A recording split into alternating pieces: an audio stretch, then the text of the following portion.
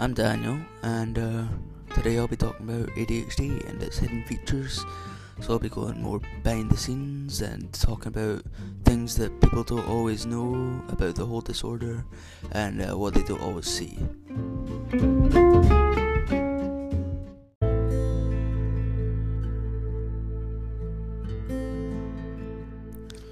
So firstly, I'll be talking about how and when I got diagnosed with ADHD. It was around late of grade 9, and I'd gone through multiple tutoring sessions and nothing really seemed to work. So I'd always been kind of a crazy kid, and it was kind of obvious to most people that I had some type of attention deficit disorder. So granted, it was kind of late to go and get checked in my life. I still went along. My parents took me to the doctors, and I basically 2 weeks later I got diagnosed with pretty serious ADHD. No surprise. And since then I've been taking medications every day for it, so I can make sure I'm not a complete crazy nutter who goes around annoying everyone all day. And I also have way better grades, whether you think it or not, than I would if I wasn't on medication. So I when I first got on the medication, I started with a drug called Vyvanse. Oh, sorry, I thought someone was at my door. Called Vyvanse, which is fairly strong to start off with, and it ended up, after a while of being on it, ended up giving me kind of mental problems. So it started, I was being sad, so I got some depression and stuff. So I immediately came right off of that and made a switch over to a drug called Concerta, which is one of many medications for ADHD. But this one, they all have their own, side effects that are kind of different from the others. So Vyvanse was known to have depression as a side effect, so that, as I said, we switched over Concerta, and the side effect of Concerta is I have extreme lack of appetite, and it also affected my ability to get to sleep. So that's also a problem, me being a athlete, needing to get up early some days. So but I'm on that now, and it seems to be working fine for me, so I think it's a winner. And it's also a bonus that both my parents work in healthcare, so we basically get like around 80 to 90% of it paid from benefits, and if we didn't, then I would probably not be taking medication, and things would start going downhill pretty fast. But so that's the medication I take, and that's about it.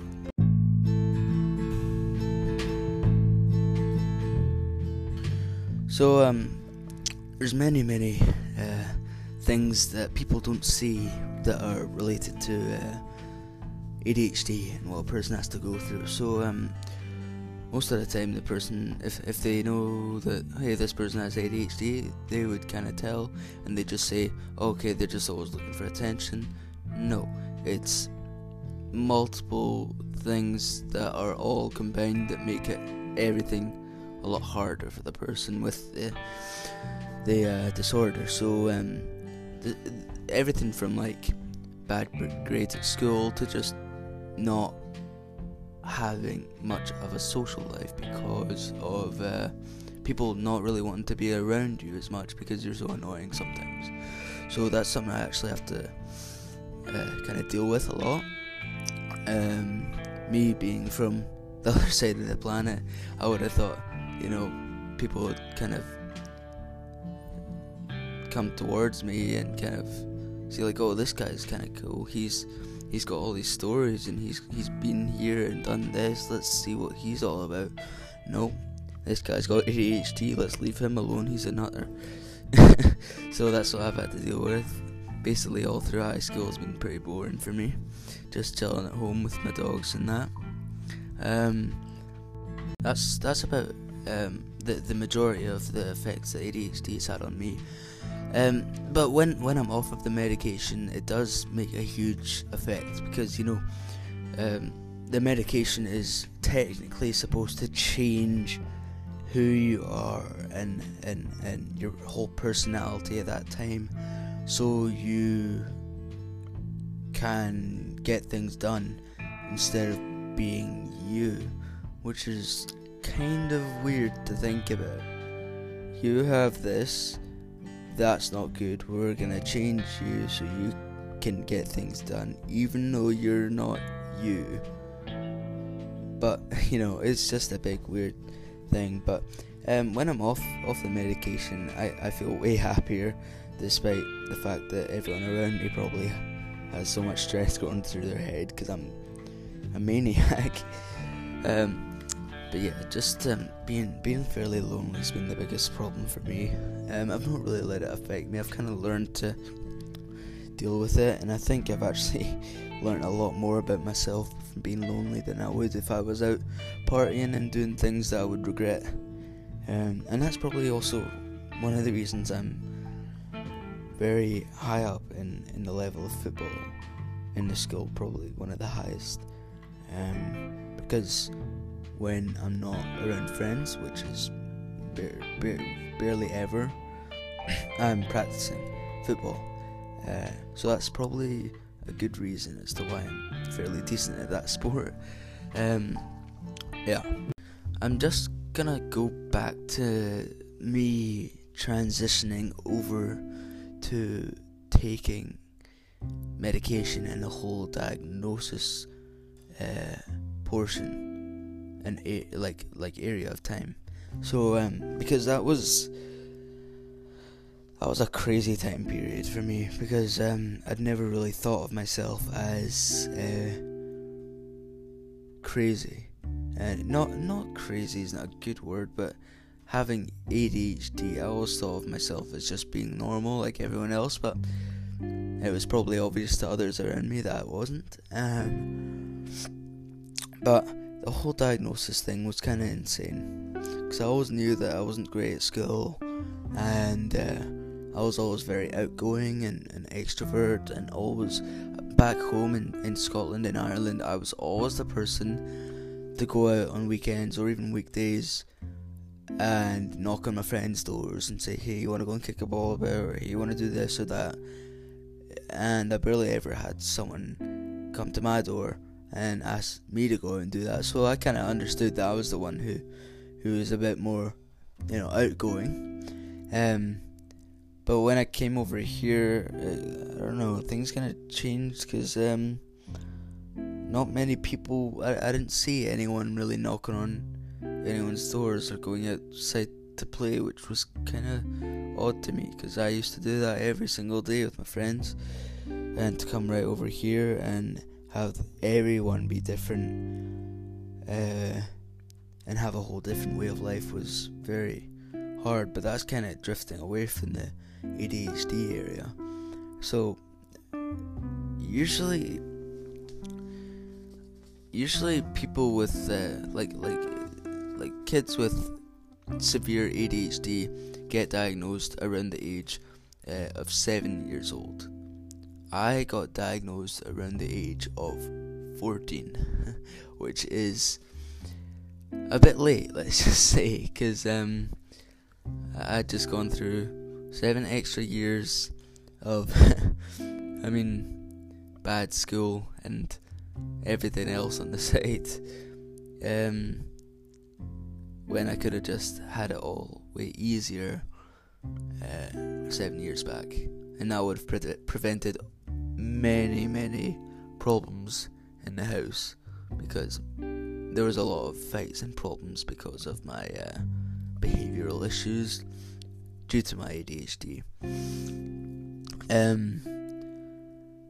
So yeah, it was all just a big crazy time, because I also soon realised after being on medication why everyone kind of looked at me and said, whoa, what are you doing? Like, why are you so crazy? and I always kind of brushed that off and didn't think about it. I thought, hey, why are you crazy? Why aren't you doing all these things? But because that was normal to me. But yeah, I mean, that was a crazy time. But at least my grades started going up immediately.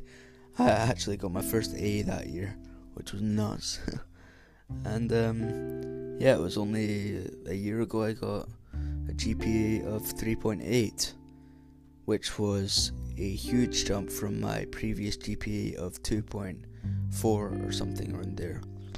So that was a bit crazy, and that's the good side of having these medications. But just ADHD overall is it's not easy. It's not as easy as people think it is. They just think it, it's just someone who wants attention and leave it at that instead of everything else, which is kind of nuts to think of.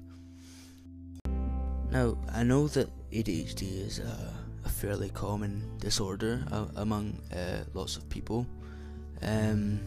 It's actually 1 in every 12 men are eventually diagnosed at some point in their life with ADHD. I haven't got that fact for women, but I know that males are actually 3 times more likely to be diagnosed with ADHD than women are, which is kind of nuts, and that's probably why I guess girls can do school a bit more, a bit better than guys. But I'm not gonna get into those type of areas because that can be very controversial. You know what I'm saying? Yeah. So kind of, I've just realized that looking back, I definitely had a few people in school that I know have ADHD, because I'm looking at the symptoms here of ADHD. So it says being unable to sit still is one of them. Constantly moving or fidgeting, another. Unable to concentrate, it's fairly obvious, but yes. Excess physical movement, yes. And just saying things or acting without thinking about them. So looking back, I can kind of see why I got diagnosed, because that was me every single millisecond of the day. Like, I want to do this, I want to know when this is happening, I want to do that, like always trying to make sure something's happening.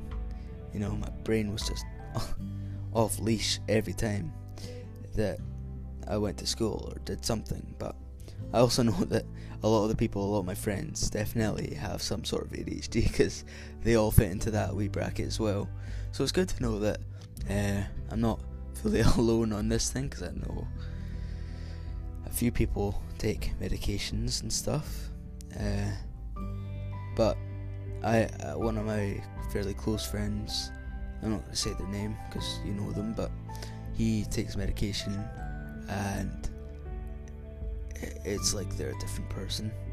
And it's fairly sad, because you don't really get to see the actual person that often, because they'll always take medication for it, which sucks. But yeah, that's basically the main problems in behind the scene area of ADHD. Never mind the whole area of it causing problems at home and the fights and everything, this, that, and anxiety.